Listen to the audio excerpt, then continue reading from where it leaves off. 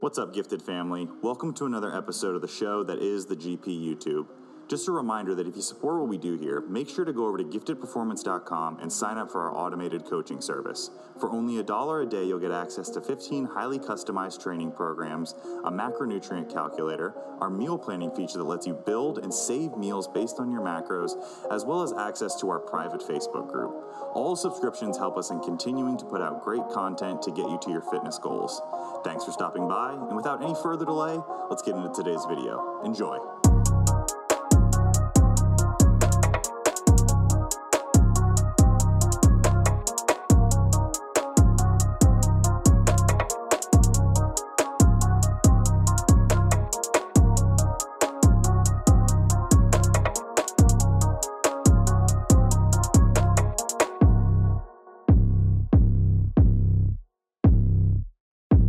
Should we do some fat loss? Yeah, absolutely. That's usually the big question anyway. Let's do some fat loss. So I phrased this as aggressive, but I think I want to change my phrasing here over to intensive. So let's call it an intensive fat loss in women, something like a contest prep. So we'll kind of zoom through most of the contest prep up to that 6-week out mark where things kind of really get hard and we start to struggle there. What are the special manipulations? Because the physiology and the psychology of it is very different between men and women. So what are the special manipulations that should be paid attention to in women versus men when we're trying to get that last bit of body fat off? Well, so for background, right, we know that as people diet and lose fat, the body adapts in a number of ways. Slows metabolic rate, energy expenditure, you're smaller, the deficit starts to shrink. Like the body is fighting back. Because in a very real way, dieting is just starvation on a longer time scale. To the human body, there is no distinguishable difference just about how long it takes. There is women's bodies fight back more than men's and fight back harder and frequently faster. And there's good biology behind this. The basic premise, this will sound so much like pandering, but it's not, right? Women are much more likely to survive a famine than men, for example. They start with more body fat. Women's bodies spare body fat loss, et cetera, et cetera. And the general idea is that to a very real degree, women were responsible for the survival of the human race, right? Because once you have a kid, right, basically everything, yes. Does it help if the father is around? Absolutely. Well, it can. It depends. I guess it depends on the father. But without getting into that, however, he's not required in either in any sense, right? And in a very real sense, if there's insufficient food available, once he's done his job, tiny as it is, which is to provide a genetic packet with fructose, as we talked about before we turned on the recording. If he were to die, that actually is better because it leaves more resources for the mother and the baby. Right? In a very real sense, it's best for him to die sooner. Better off without you. Yeah, and like I said, this sounds like panic, but this is from a biological standpoint because, we know that most infant deaths, if they make it to 5, they're very likely to survive. Most infant deaths happen before that. And, her entire, it's really even interesting, even if women are starving when they're breastfeeding, their body will find a way to make milk. Like even if it basically essentially depletes them of their nutrients, making sure that the child survives is the primary goal because that's what keeps humanity going. But because of that, the consequence of all this is that, like I said, this is just the biology behind. And I don't want to get deeply into the physiology of why because nobody cares. It's in the book if you really want to get into it. But just that whole system is adapting differently and being impacted differently, both in terms of metabolics and also appetite. So as we get closer to diet, right? So if you look back at my early stuff when I talked about refeeds or eating at maintenance, right? Going to high, basically the idea with that is if you're in a deficit, the body is sensing it hormonally and adapting. It's telling the brain, we're starving to death, slow things down to try to keep you alive until food is, it's making you hungry. It's making all these things happen. By bringing calories to maintenance every so often, the hope is that the brain will go, oh, there's food available. You can stop adapting. Now, early on, 2004, when I knew even slightly less than I do now, or slightly more, whatever. I was like, okay, I scheduled those days depending on body fat percentage, size of deficit. This all kind of went into that. And I also was like, okay, I offered very different durations, 5 hours, 20, 1 day, 2 days. And several years later, I started thinking about it. And I was like, I don't know if 1 day will get it done, right? We know that when you start a diet, it takes 3 or 4 days before hunger goes up, before metabolic rate goes down. I don't know that 1 day will be enough, right? You still see people going, oh yeah, I have a cheat meal to reset my metabolism. Bad news. One meal doesn't matter to the human body. It never did. The metabolic rate doesn't slow down if you miss a meal and doesn't go back up. So I started thinking you probably need at least 2 days. For women, I would say the big differences are that that has to be implemented more frequently than in men, because their bodies are adapting or are sensing this deficit and adapting harder. Either they might need more maintenance days during the week. So whereas a man might only need 1 or 2, a woman might need 3. Taking that full diet break, and a full diet break means you bring your calories up to maintenance for anywhere from 7 to 14 days, right? And that's actually finally being studied. And they're like, oh yeah, it works. Again, oh really? Sorry. I'm both smug about it and annoyed, because I'm like, now most people have made more money off the concept of flexible eating than I ever will. Somebody even plagiarized that book and made more money off of it than I ever did, or ever will probably, but neither here nor there. And so those would be they might need the full diet break a little bit more frequently. Whereas a guy might go 8 weeks, a woman might need it every 6. Same thing with she might need to raise calories to maintenance, not only earlier in the diet, but slightly more frequently during the week. Right now, this starts to run into problems, because if you're shooting for a weekly deficit of so much, if you have 3 maintenance days, you have to make the diet days a little bit harder. The other thing I would add to that, right, if you remember several years ago, maybe longer than that, there's this big, and even now there's this big thing like, oh my God, don't do 2 hours of cardio and metabolic damage and slowdown and all this other stuff. And I'm like, A, anyone who talks in absolutes needs to be taken out a shot. But B, well, you can't speak of it in those terms. Right now, yeah, do I disagree with women jumping into 800 calories a day and 2 hours of cardio? Absolutely. Don't do that. A woman can actually start to drop her thyroid and metabolic rate within 5 days of doing that. This is how quickly a woman's body can do it. However, say a woman has started at 1,500 calories, brings in some light cardio. It is now 12 weeks later. They're 4 to 6 weeks out from contest. Everything is slowing down, right? Women have less calories to work with than men because they're smaller, right? Dude at 180 might have 2,200, 2,500 calories to work with. He can bring his calories down by 100. A woman who's 1,500, she only eats so little food, right? There is a limit, and they call poverty calories. Yep. Calories can only drop so far. And ideally, you start, the idea is to start dieting, eating the maximum number of calories you can without eating fat. Like you want to start from, but even so, a small woman competing who's shooting for, 118 pounds on stage or lower just doesn't have any calories to work with unless they're doing a staggering amount of training. Once you can't lower food intake, what's left? Now, I'm not saying jump into 2 hours of cardio. However, if it's been brought up gradually, it won't be as physiological stress to the body in the same way. And the reality is she might have to, right? Like it's kind of, there's this other concept called energy availability that ties in with this. And you can think of that as it's calorie intake minus exercise calorie expenditure divided by lean body mass. And you can think of it as the number of calories that are left to the body after exercise, right? To support brain function, kidney function, heart, all the biological required things.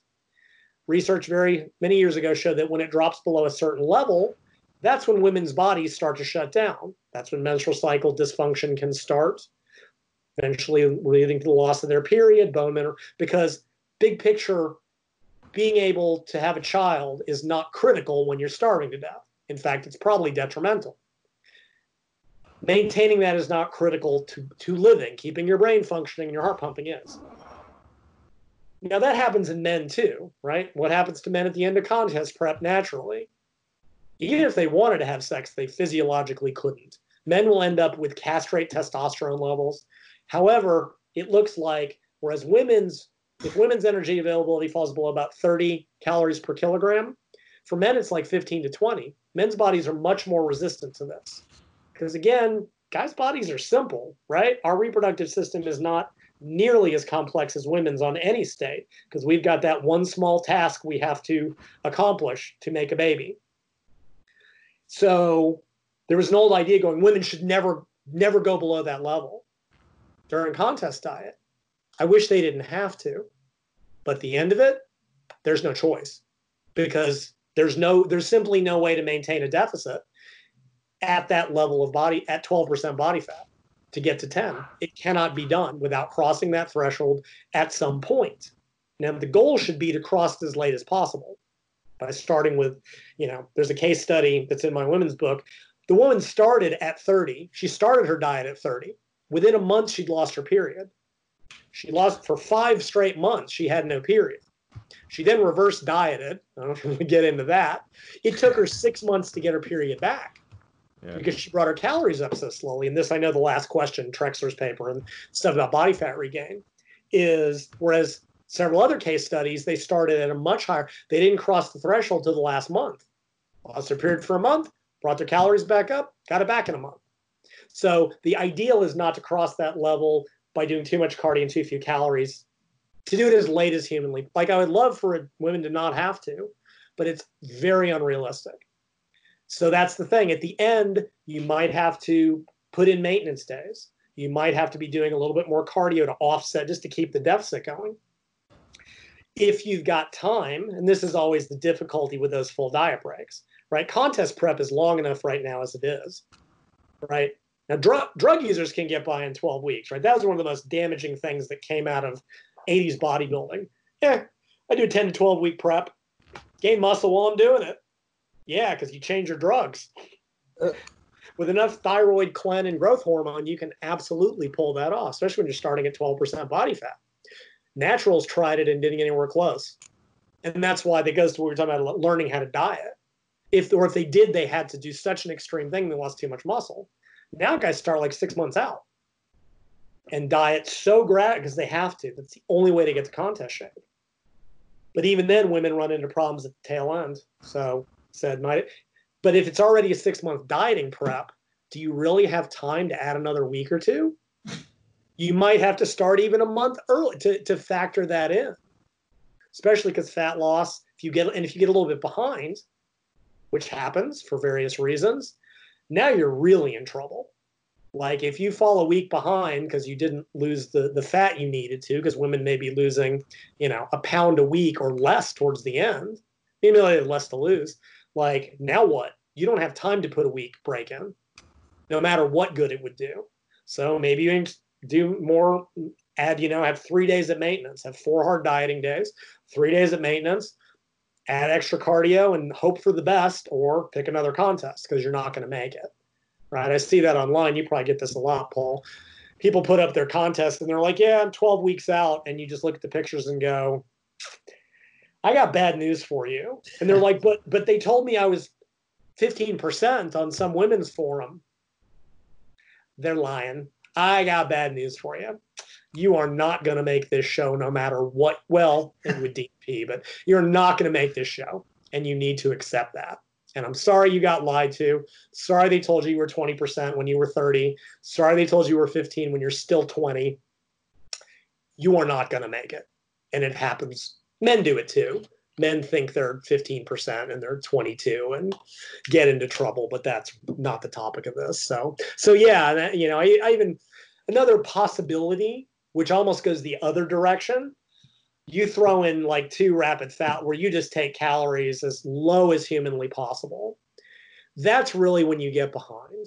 And I know I talked to Eric Helms about this several years ago, and he said that it works in men, but in women it typically backfires for whatever, just because it may cause more problems than it solves. But yeah, you lose that extra couple of pounds, but coming out of it, now everything's so tanked that you may, now if you've got the time, do a 2-week rapid fat loss, take 7 days at maintenance, and then just power through it. That might get you there if you've got the time. That's what I was going to say. If you're someone who's trying to avoid that extensively long 7, 8, 9, 10-month dieting phase, does it make sense to go faster when you're dieting and then take it nice and easy on the diet breaks? Or do you still recommend more of kind of like an extrapolated or protracted approach where you just go nice and slow and steady and then take your breaks as planned? I think both are possible, right? And even one thing I talked about, with Eric years ago was, if you're going to go faster, do it earlier in the diet, right? Because a lot of this metabolic slowdown thing, it depends very much on starting point. When you're carrying a lot of body fat, this is a minimal issue. When you're at 12% trying to get to 10, it is a staggering issue. So the time to sort of speed things up is probably in the beginning. But the key thing, and the reason I'm frequently hesitant to recommend this, is people love, women more so than men, they love the hard dieting. And unless they're being coached, getting them to take the break is the issue, right? Now, if they're going to do that, absolutely. If you want to diet a little harder for shorter, but put in, and even with the full diet breaks and everything I've written, and this is how often you take those depends on starting body fat percentage and how steep the deficit is. If you're using a very mild deficit, shooting for 0.5 pound to 1 pound a week, you might only need it every 8 weeks at a relatively lean body fat. If you want to go a little bit harder, you might need to take a break every 4th week. If you want to go even harder, you might have to go 2 weeks on, 2 weeks off. Now we then get into the question of, well, is it really happening faster?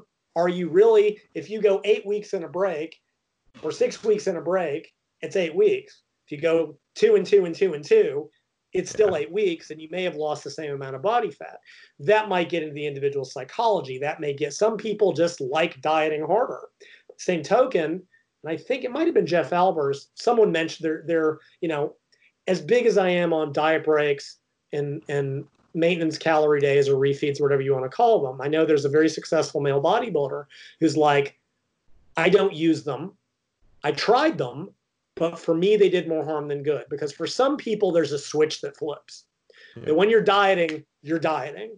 And maintenance is often harder than dieting for people because it's just such a nebulous goal. Gaining weight is easy. Dieting is easy. Maintenance? And if you've got someone who, if they do a refeed or do a maintenance day, many people find it harder to go back to dieting. Others find it easier. People clearly got into shape before any of this stuff. I think they make the diet work better, but they're certainly not mandatory. Something I've noticed in practice, and I think most of us have, with people that can handle doing these, whether it's 2 or 3 days or a week long, is a lot of times it can clear up the picture. And you'll notice after a day or two of higher calories or a week at maintenance that you'll see a big drop off in body weight. And that's actually something really worth addressing briefly, right, is the stalls phenomenon. I've been dieting and 3 weeks later, nothing's happened. Women's bodies often, just for the other reasons, are more prone to holding water, right? And you get in that situation, you're like, I'm doing everything right. You check their calories, you check their activity, nothing's moving. And women not only physically stress themselves, dietarily stress themselves, they often mentally stress themselves. All dieters are a little bit neurotic, but dieting is what they call a psychogenic stress. And some women can mentally stress themselves into losing their menstrual cycle, right? You cannot and there's a certain personality that's a little tight, and they tend to be very rigid in terms of their diet. They're already starting with 10% higher cortisol levels. And I think some people don't think it's related to cortisol. It doesn't matter. It happens. There's a certain personality with a certain diet and a certain activity pattern that holds water like crazy. And I know, again, when I talked to Eric, he said, bring calories to maintenance because it shuts down that hormonal cascade, albeit briefly. He's seen less water retention. He's seen less, and same thing, you bring calories up for a couple of 3 days. And I talked about that in the women's book about, there used to be called the water flush way back in the day. It's like, if you're holding water, triple your water for 3 days, like powerlifters or weight class athletes do. offset all the whatever, aldosterone, vasopressin, whatever the mechanism, drop it out. And frequently people would see their water weight would drop. I've seen it happen with carb loads, with maintenance days. You bring carbs up, insulin goes up, cortisol goes down, all that hormonal nonsense reverses itself.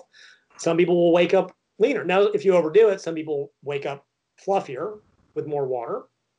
If you really want somebody to suffer, give them a dry refeed, where you overfeed them with carbs without, because it makes you thirsty as hell, without a lot of fluid. Because what that seems to do is pull muscle in, right? Muscle will follow the gradient. Water will go onto the muscle. It'll look really full and it'll hopefully out on the skin. But it sucks because you're thirsty all the time. So those are all, but yeah, to your point, frequently you bring calories up for 2 or 3 days, boom, things just snap into place. And then you can go right back to that. Because it gets really frustrating. You're like, I'm doing everything right. It's been 3 weeks and F this, man. And ultimately, as a coach, it becomes so valuable because a lot of us look at numbers, and getting people to send check-in photos can be a pain in the ass sometimes. And sure. And that is, I mean, ultimately for physique competitions, as much as we get hung up on numbers, the judges aren't going to check your body fat. And I mean, yeah, I still think it's useful to keep track of skin fold drops, things of that nature. But at the end of the day, those numbers don't matter any more than your bench press numbers matter. It's not a performance score. It's an appearance. And as a coach, you are looking at their appearance, and you cannot gauge that well. And I mean, and it does, like, yeah, I mean, I knew a competitor years ago. He would cut sodium out 12 weeks because he didn't want to retain water. 12 weeks out from a show. You know, okay, that's rational. Because all water retention only matters. Yeah, water retention only matters on contest day. And there's even good reason. I know there's some coaches that are like, keeping sodium potassium higher probably has benefits during a diet. Oh yeah. You know, even back to the drug thing Duchesne recommended years ago, because everyone's like, oh, I gotta switch from the heavy androgens because the water retention. Dude, 2 weeks out is all that you need. And he even paused it. He's like, and I think Broderick and I talked about this. Keep the heavy androgens, because when you switch to non-androgens, you lose muscle mass. It's like, no, keep the heavy androgens until 2 weeks out. Then you switch. And then you use Lasix the day before, if you're Dan Duchesne.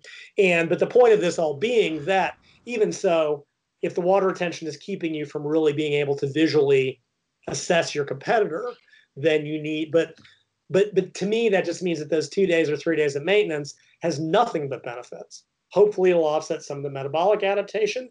You refill muscle glycogen so that you can train more efficiently going into it, probably feel better psychologically because you've gotten to actually eat for at least a couple of 3 days while you starve yourself into submission. And if it helps making you not embarrassed to send your coach photos so he can assess you, like, everybody wins. Now, how about women in more, we'll call it body composition intense divisions? So going from like an NPC bikini competitor who's on stage at 15% body fat to a women's physique competitor who is pushing the lower limits of what's physiologically possible for women. Are there different strategies, more time? What's the difference here? Here we're looking at probably qualitative more than severely quantitative. It's just a matter of degrees, right? This is all just a continuum. So if we drew it from 10% body fat to say 50%, right, which is the human range, we occasionally see higher. Someone at 50% body fat doesn't need a refeed, doesn't need a full diet break for maybe 12 to 16 weeks. Right. And that's more, to me, that's probably more psychological than anything. Just like it breaks the dieting up into real, like to tell someone you got to diet for 2 years straight. No way. It's impossible but it's like, I mean, you might do a maintenance day because, hey, look, anybody can diet for 3 days and you get to eat normally. Anybody can diet for 12 and then you get to have a couple weeks off. Also helps them learn maintenance. Once you get to say 25 to 30% body fat, you might want to refeed every 10 to 12 weeks, right? It's getting a little bit harder. Once you get to sub 20%, between 15 and 20, might be every 6 to 8 weeks. And you might need 2 maintenance days, right? You may need 1 maintenance day between 20 and 30%. Then you need 2 from 15 to 20. And you need 3 from 10 to 50. So it's really just a matter of degrees. And the more extreme you have to get to bring the body just fights back harder and harder and harder as you get leaner. Now, some people are just lucky, and I touch on this briefly as we get to the last question. right? Because you look at a lot of top competitors and they're like, I don't do any of this and I get into shape. Well, that's interesting, but it's what we call the survivor effect. You got to stage. Let's talk about the 99% who didn't, because I don't, right? It's like Bulgarian Olympic lifting. Did they generate world beaters? Sure. They broke 65 out of 66 athletes. I don't care about the guy who made it. I care about the 65 who didn't, because that tells me about the system. We've known this for years. There is a huge individual variance in how much and how little any given person's body adapts to dieting. Paper just came out. One group of women saw a drop of over 100 calories in the first week. The others didn't. The women that showed the biggest drop lost the least fat, because of course they did. I've seen 2 case studies of women. Their metabolic rate dropped by 500 calories a day right off the bat, which completely offset their deficit. Now, these were, it's a group of researchers that have done this for 40 years. They've seen it twice, right? I'm not saying that's common. However, even in the Minnesota study that I want to get into, even at the extremes, there's like a 500 calorie difference between any 2 men. But the people who are genetically lucky, and it is genetic, don't know it. All they know is, well, this worked for me. I dieted rigidly and I got to contest. Right. And every other woman I've heard from cracked and has an eating disorder now. So I don't care. So some women can get away with not needing it. And they're the ones that they're the easy clients. They will just lose fat at a continuous rate. Like I knew a competitor years ago, and she didn't count calories, she didn't count macros. She knew where to start. She'd been doing it for about 10 years. She's like, yeah, every week I reduce my food intake by, that much. And if I sat and mathed it out, it was probably about 100 calories every week or two. And you look at the average drop in metabolic rate, it's about 100 calories, and she'd add 10 more minutes of cardio. And I'm like, yeah, you're experienced enough that you can just adjust it on the fly and adjust it based on what you're seeing. But that's experienced competitors. So these are all averages. If you've got someone who's just leaning out, doesn't hold water, fantastic. And if you've got a woman that comes up against a wall and she's not underestimating calories or what, because it happens even in elite competitors, right? You might need this stuff, or you might throw it in proactively, because unless it kicks them off their diet, it probably won't hurt. And it will probably, I think the benefits generally outweigh the drawbacks for most people. And I wonder how many people at the top end of the sport are, like you said, that succeed completely in spite of themselves. Oh, sure. Cam recently was coaching Shanique Grant, no longer coaching her, Miss Olympia. And this is a girl who Paul also joined along. This is a girl who had, never tracked her calories, only had ever run a meal plan, knew nothing about training, knew nothing about supplements. And it's just mind-blowing that someone can get away with that. But that's the person that you see online that's like, oh, well, I do it this way and it works for me. Sure. Coming back from the Arnold one year, I ended up sitting next to one of the booth girls. And, me, dumbass, am I going to try to hit on her? No, I want to talk shop, because I'm just like, that's just me, right? I meet someone, oh, you're in exercise physiology? I want to talk. They're like, I'm at a bar. Don't go away. I'm like, okay. Anyway, and I was just like, yeah, so, what do you do? She's in perfect shape. She's like, lift weights every once in a while, do cardio a couple times a week. Like genetics, especially in physique, I think more so than in any other sport, genetics trump literally everything. And we're even finding, like, this is just getting back to the exercise science and the problems with this. Within a few years, we are going to realize that every study that's been done to date was not measuring what it thought it was measuring, right? They think we're measuring manipulations in sets and reps, and because when you look at the data, right, here's low volume, here's moderate, here's high, and the variance, right? You'll have guys that lose muscle on high volumes. You'll see guys that gain more muscle on moderate than high. But we report averages in science, and of course, and all it takes is one huge outlier to make it look like 45 sets per week was best. All you need is one guy to gain, and you look at the numbers, you're like, he gained twice as much muscle as everybody else. It's not the training. And what studies are now starting to look at is, there are hyper responders to training related to things like the ability to make what are called ribosomes that synthesize proteins from messenger RNA. Mitochondrial function, believe it or not. Maybe Perillo was right. Maybe cardio was a good thing for muscle gain. Don't know. Fiber typing, hormone levels. So what they're doing now is not comparing individual to individual, because now are we seeing a true, is it the workout, or did we just happen to pick one low and one high responder? And it doesn't help that, each group has 7 people. Correct. 12 people is big. And I've heard rumors that occasionally researchers were supposed to randomize who goes into which group. Well, bring the people in and go, he's already kind of big, put him in that group.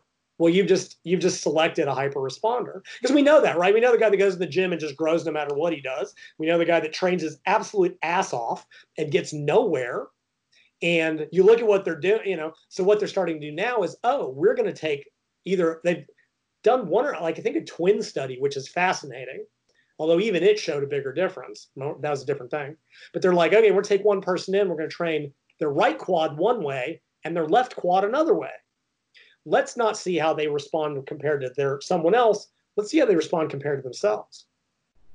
And what the several studies that have done on this have found is, even if there's a difference between lower and moderate and higher volume, the people who respond well to everything, and the people who respond poor to everything. And that's what we're going to discover down the road, is all these studies comparing people are not comparing the different types of training. It's comparing who is and who is not a hyper responder.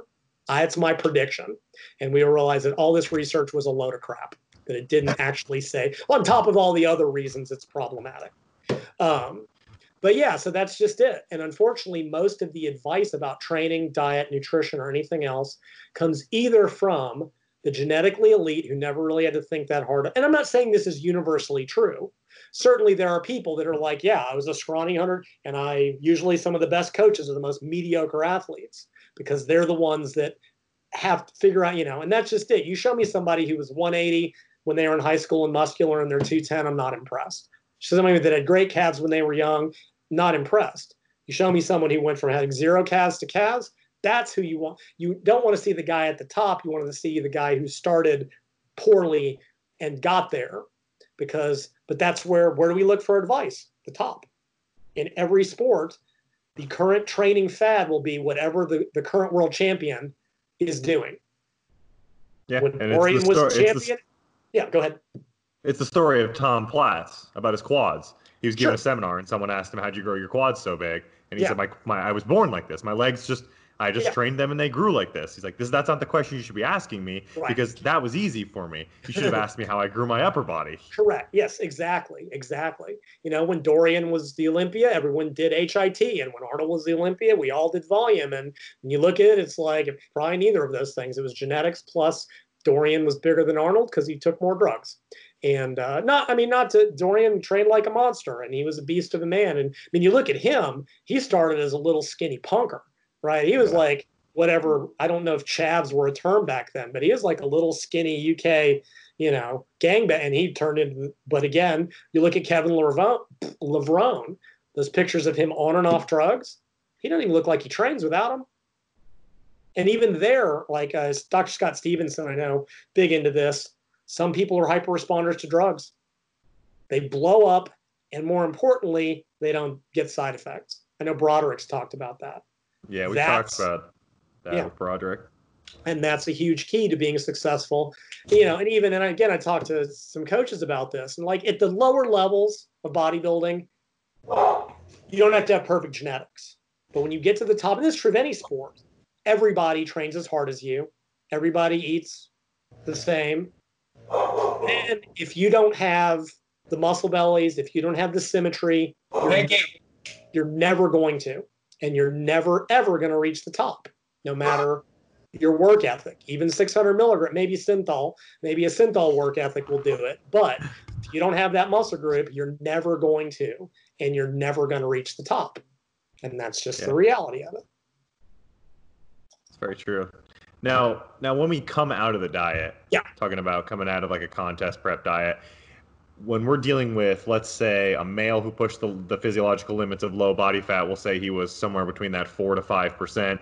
Woman, Same thing, 9 to 10%.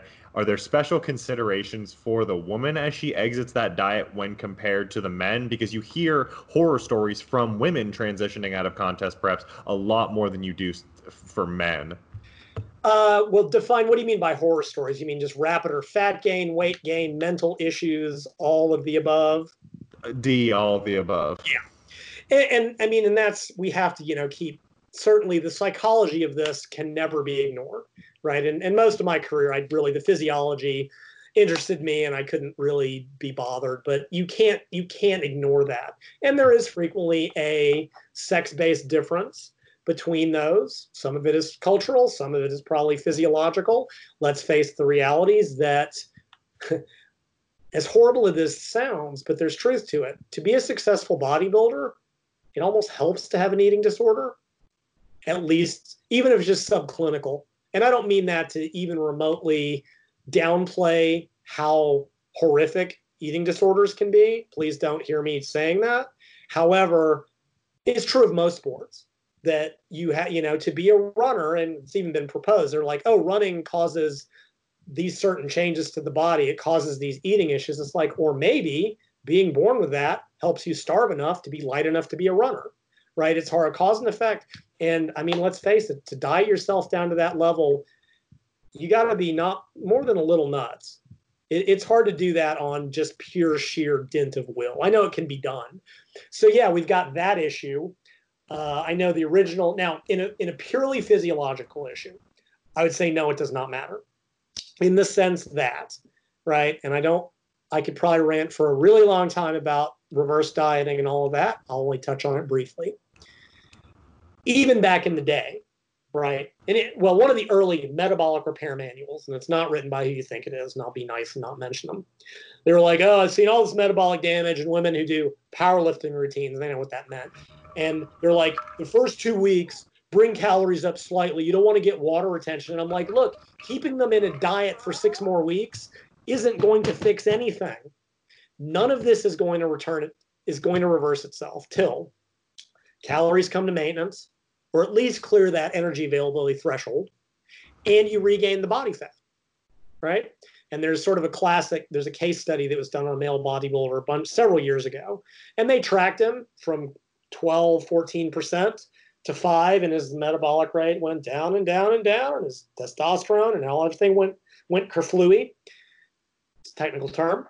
And then he ate himself back up, and he ended at 14% body fat, and he was right back to where he started, right? So the whole idea with reverse dieting, this idea that you bring in calories very gradually, is, you don't want to get fat. I have news for you. You have to get fat again, period. And I'm not saying, you have to get fatter again, right? I'm not saying you started at 22% and end at 30. However, your system will never get back to normal until you've gotten at least close, and it gets into leptin and all the hormonal physiology. But this is true for both women and men. Until a guy at 4% is not going to see any major improvements till he's at least at maintenance and his body fat starts to come up to normal. Same thing for a woman. And actually, in this regard, I want to go back to something I talked about, the low energy availability thing, right? It's hard for women to prevent menstrual cycle dysfunction while they're dieting, but they can do it if there are calories. And there's a great case study, Trent Stellingworth, whatever. He tracked this elite runner over 9 years and measured her every year for everything. And what she would do, she would stay about 14% body fat year round, which is lean, but she's a runner. 2 months out, she would diet down, stay 10% for 3 months, and then she would go right back.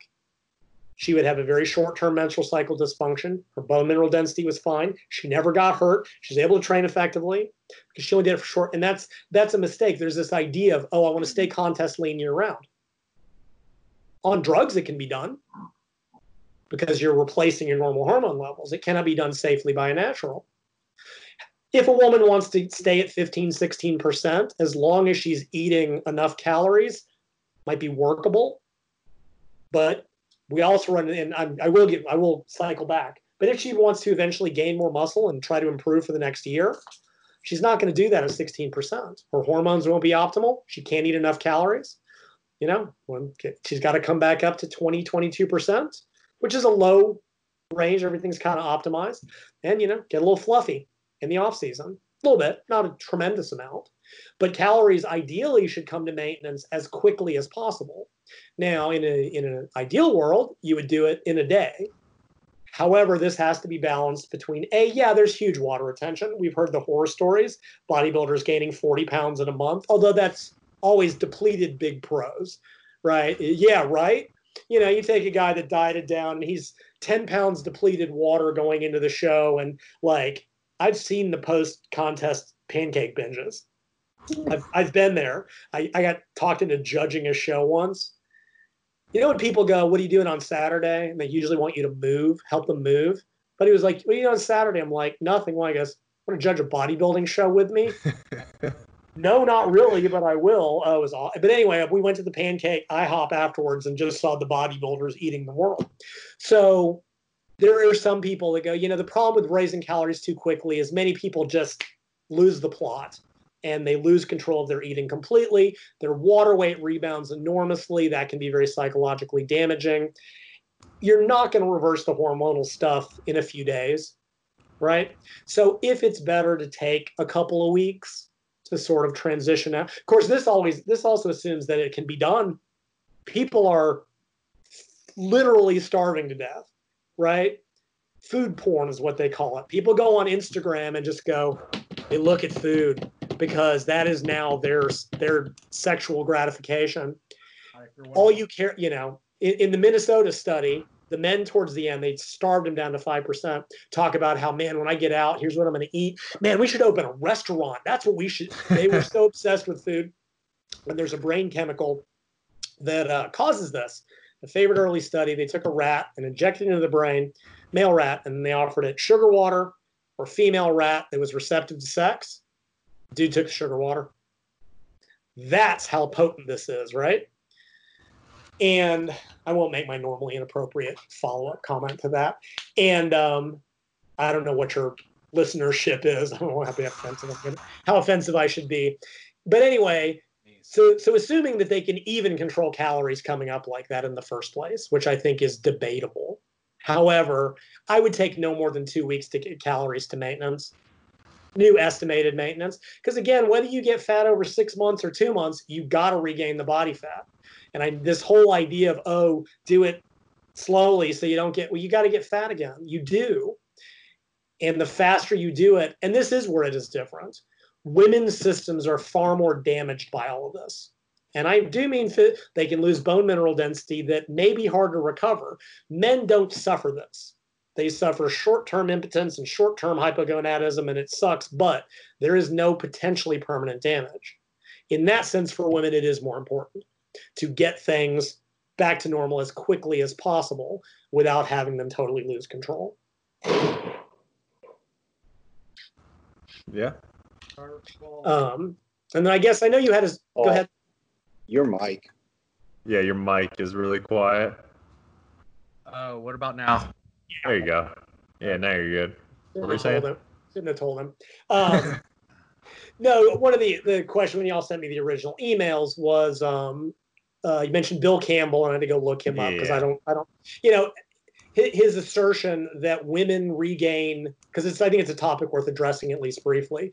Women regain more body fat post-contest than men. And the rationale was, so women can actually get into contest shape without muscle loss much more easily than men if they diet properly, by which I mean enough protein and heavy resistance training. That's really what this comes down to. Everything else is details.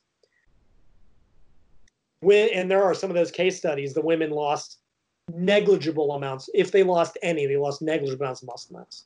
Men, once they get below 10%, it is a struggle. And I genuinely think that this is there's two reasons this happens in women. One is hormonal. Estrogen has many beneficial effects in women's bodies and men's and decreases protein breakdown. And I maintain, and I've discussed this with Broderick, I've discussed this with Broderick and Alex Keikel, I don't know how to pronounce his last name, about, I think part of the reason testosterone has so many benefits in men is due to the conversion to estrogen. But if you give men an estrogen patch, they will use less protein during exercise. That, but also because they're at a higher body fat percentage.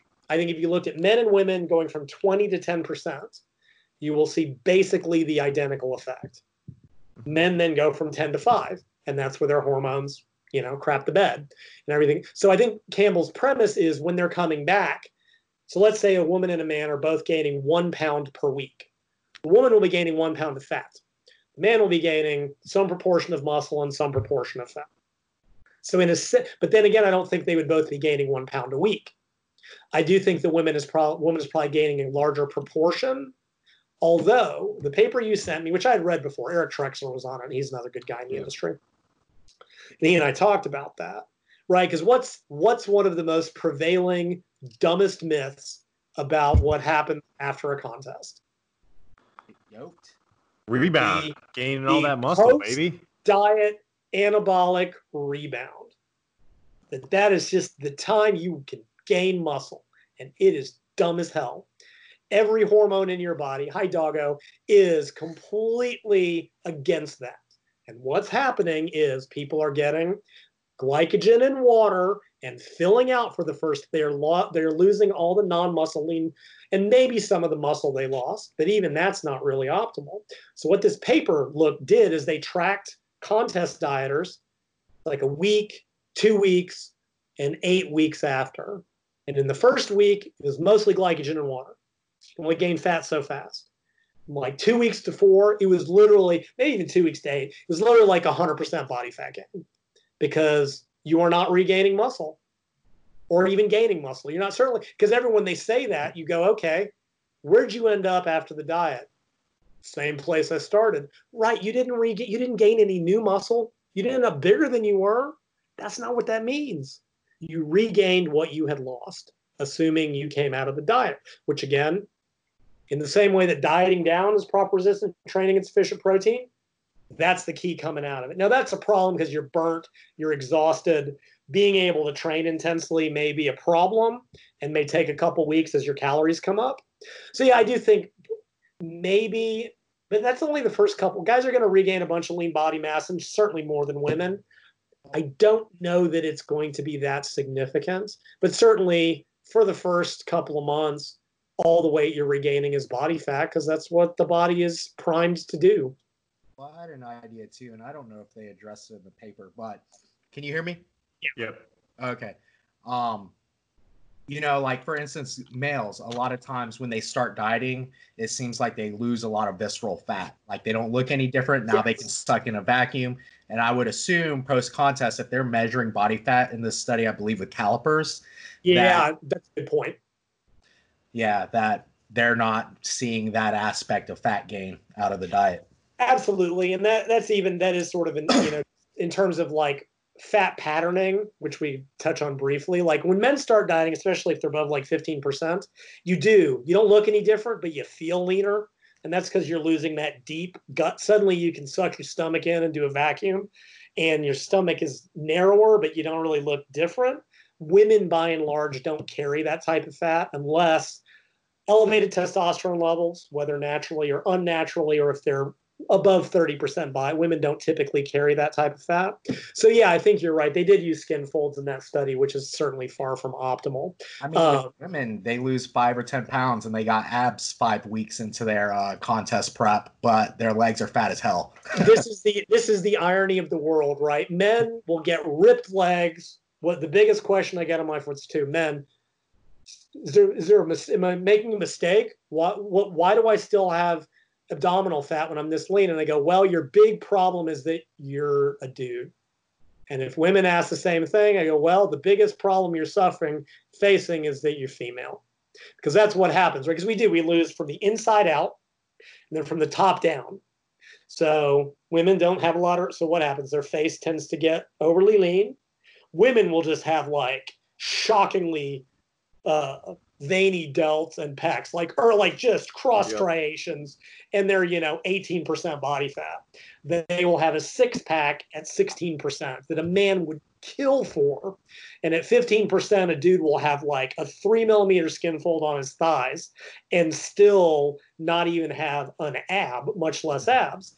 Women would kill for men's legs. Men would kill for women's abs. And thus is the balance of the universe maintained. Because what happens in men, right, it's top down. But for them, top down stops at the midsection in general. There are men with a lower body fat patterning. But for women, top down keeps going into the hips and thighs. And that gets into the whole stubborn fat thing. So yeah, but I think that's a really good point about visceral fat regain. And maybe that's where DEXA comes in terms of like, it would have been great. Like I get it, it's a funding thing, but skin fold's never optimal for I don't gaining think body DEXA is really great at measuring visceral fat either. I could be wrong on that. It's interesting, and I know we've been talking forever, but this is when you talk to me. You notice that DEXA gives systematically higher body fat estimations than calipers? In normal people, for some reason in myself, it measures me like 6% lower than I actually am. Really? And it's probably because of the assumptions about bone mineral density and things of that nature. But because that's the newest big chortling thing, right? You'll have guys go, I'm 10%. And by old methods, visually they are, go, huh, Jeff Albers in contest shape is 9% by DEXA. I'm like, you're comparing apples to oranges. He would be 4% by calipers. DEXA is like 3 to 6% systematically higher for reasons, and I don't know why. I don't know if it is visceral fat, if it's measuring essential fat that calipers aren't, because that would be about the right difference, right? And then essential fats, that would be pretty close. Something it's, my point is, don't compare values, right? If you're using one, just keep using it. And if you're using the other, just keep using it. Even for diet setup, it's not going to make a big difference. 5% either way, it's not going to be a big deal. But so yeah, that is, I think, another complication to be sure. An issue we noticed too, we looked at the study briefly. I know I've like destroyed your day. Not at all. But one thing it seems like I don't like about Bill Campbell's post is when I look at the study, it's reported as individual data. And in his post, he sort of lumped it together. And you can see one female in particular just gained so much more body fat than the other females. And it looks like percentage-wise, the other three females gained a similar amount of body fat as the males. And that's just it. Like you're talking about when you start aggregating individual data. Like I love it when papers actually show individual before and after and show you who it is in the charts, because you're like, okay, great. If 5 people are basically this, and then you just got this one freak show, which is frequently because like there's some early studies looking at like fat regain and calorie intake post-contest. Again, this was pros. It's insane. Like finish their diet at 1,400 calories, and 2 weeks later they're eating and this is women, 4,500. They're just gaining weight and body fat. It's and of course this comes from the days where that was contest dieting. You ended up at 800 calories and 2 hours of cardio. And when you came out, and of course you were going off of your clen, your thyroid, your appetite suppressants, and people just blew. So yeah, all it takes is one crazy freak outlier to throw the average and draw really, really poor conclusions. Well, so yeah. In this study, it says F1 increased caloric intake by 97%. And we're going to pretend that everything was tracked correctly and there was no binging or snacking or stuff that didn't end up on the food log. Yes, exactly. So yeah, that's the so I do think there's a minor physiological, but again, both women's and men's bodies at 5 and 10% respectively are just primed to gain body fat. Men will see maybe more proportional lean body mass, but I'm just not seeing, like I said, the big differences. Men, I think, might get a little bit earlier muscle regain because they lost more. They might also get to it earlier simply because getting a man from 5 to 10%, where things at least start to normalize, happen a lot quicker than getting a woman from 10 to 20. So I could see it in that. But again, women are gaining less absolute fat to get from 10 to 20%, right? A female continent, she may be dropping what? 20 total pounds of fat, whereas he may be dropping probably a similar amount in absolute terms because he's bigger. Or what? I mean, actually, a guy from 180 at 10% to 5%, hell, that's only 10 pounds of body fat. Most guys aren't starting at 10. No. A woman at whatever, 130 and 20% body fat, 26 pounds is dropping 13 pounds. Again, assuming she's starting there. So yeah, I think you know, what you really just start to see with all of this is like, yeah, there's like 10% difference across the board in everything. And when you look at it, it's a body composition difference. Women carry about 10% less muscle at the elite limb, about 10% more fat, and yeah, it kind of works itself out. But like, you know, to get to sort of sum that up, yes, in the sense of the woman might be more psychologically, I hate to say traumatized, but then again, let's consider males. Let's consider everyone who's dieted to single digits. Getting fat again sucks. I've repeatedly told, like I've warned people, because I did it, it screws with your head for the rest of your life. Once you've been 7-8% body fat, even once, at 12%, which is very low average for a male, you just look at yourself and go, I'm a slob. And I think for women, even more so than men, there is a very real like I get it. Oh, do a contest, you'll learn more about yourself, and this and that and the other. And it's like, yeah. And what you may do is, you know, as Eric Helms once put it, and this is a cheery note to end on. If you don't have, and same thing in this case for men too. If you don't have an eating disorder when you start your contest diet, you'll probably have one when you're done. And he's not wrong. It will change your relationship with food and your appearance. So yeah, for a guy who's been 5% and just like the pinnacle of godlike whatever, who of course has been told that once he's at this level, women will throw themselves at his feet, and you go, yeah. A, no, they generally don't care. By the time they see you naked, they've already made their decision. But B, even if they did, you couldn't get an erection. So I made a really snarky meme years ago, and there's a guy who's like 8%, and I go, diets to 8% to get women. Penis doesn't work. And that's this is my Fitspiration approach to Fitspiration. So yeah, for guys just like, oh my God, I think it's a 10%, they'll be, I got to diet again, I'm getting fat. It's like, no, just you're fine. So yeah, I think it can cut both ways, but certainly women are far more prone to those sorts of concerns. Well, coaches all be part-time therapists. Oh certainly. Yeah. When I was still training, they were the bartenders of the 90s. It was absolutely more therapy, more hearing them complain about their friends and their relationships. And well, you've never had fun till you train a group of people that all know each other and pretend to be friendly, and you hear all the realities of who doesn't like who. That was a lot of fun for me. I think with guys and girls too, like I feel like a guy sometimes when they get fat post-contest or post-diet, they're just like, fuck it, I'm getting huge, whatever. True. And then girls are like, I'm going to try to get back on diet, and they have like 3 or 4 days of a deficit, and then they fuck it up, and then they add a bunch of cardio, and then they fuck it up every few days. Yeah, I don't think you're wrong about that. Certainly for guys, just like going to get big and strong, because, you know, if you want to just permabulk, tell people you're an off-season powerlifter for the rest of your life. Got to get big, you know, fat builds muscle, man. Got to get big and strong. I mean, it's true. Weight moves weight. I tell people that all the time. I'm like, fat is the source of strength, and it's absolutely true. You can just I'm a coach. It's okay.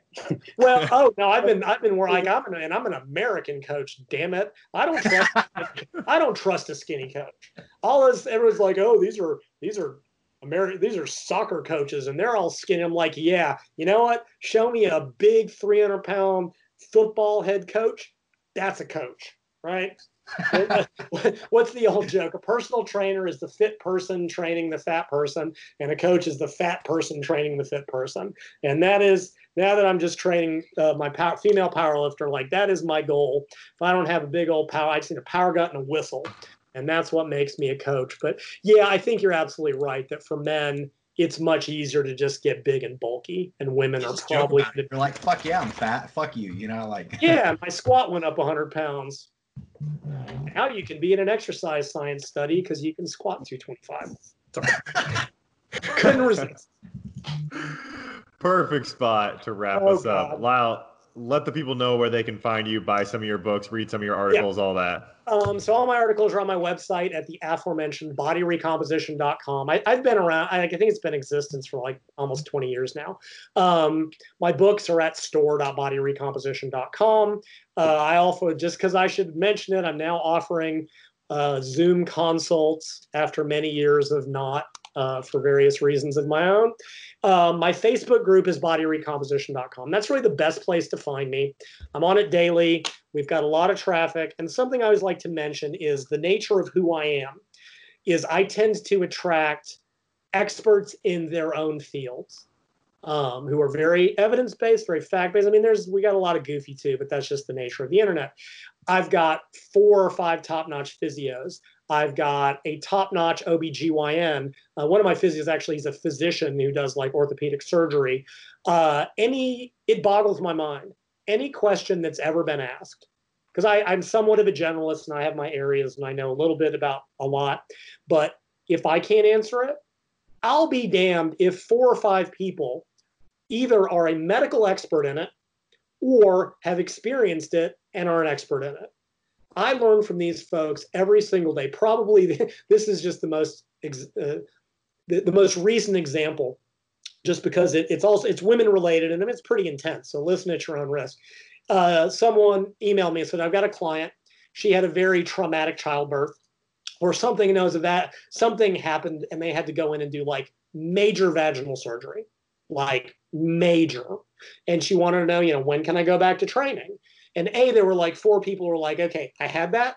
Don't do it. Because if you rip out the stitches, it never heals. And I'll be damned if someone that has never posted before in my group was like, oh yeah, I'm basically a pelvic floor specialist. Kicked in and was like, seen these surgeries before. I'm just like, my group is ridiculous. Like, I've never seen this person post, and I'll be damned. So, and I also do want to mention very specifically, there's a guy named Trevor Bunch who's in my group. He runs a website called The Fit Bunch, and he's a double below the knee amputee who does adapted exercise for others. And it's not so much, and I know there's a number of individuals in my group that have various physical disabilities or amputations. He puts in a lot of really good information in his group about how individuals with amputations basically adapted exercise or adaptive exercise, things they need to worry about and issues they need to address when you don't have lower limbs. And I don't know if he deals with upper body amputations, but it's not something that I would probably ever use in my own training or coaching. However, reading it just made me think about things very differently. It's just like, one of those things like you don't consider it. I remember a guy at a gym I belonged to years ago and he had an above the elbow amputation. Dude was jacked. Like, he had a great physique. And I watched him do crossovers. He had one cable handle and he'd made a strap that went here. And presumably he adjusted the weight for the difference in levers. I was just like blown away because of course it would never occur to me. But, there's another guy in my group who had and he's a power lifter.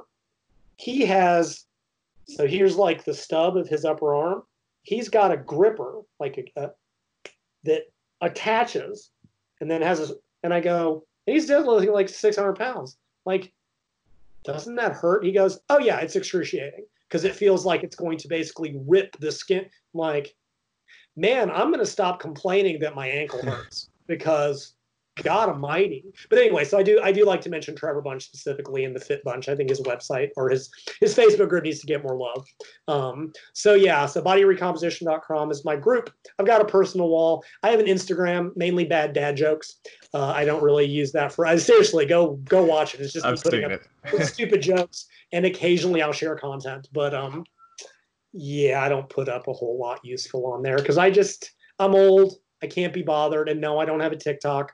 I was on Twitter for 3 days, but man, if you think the Facebook comment section is bad, I found Twitter intolerable. He definitely has an OnlyFans, 100%.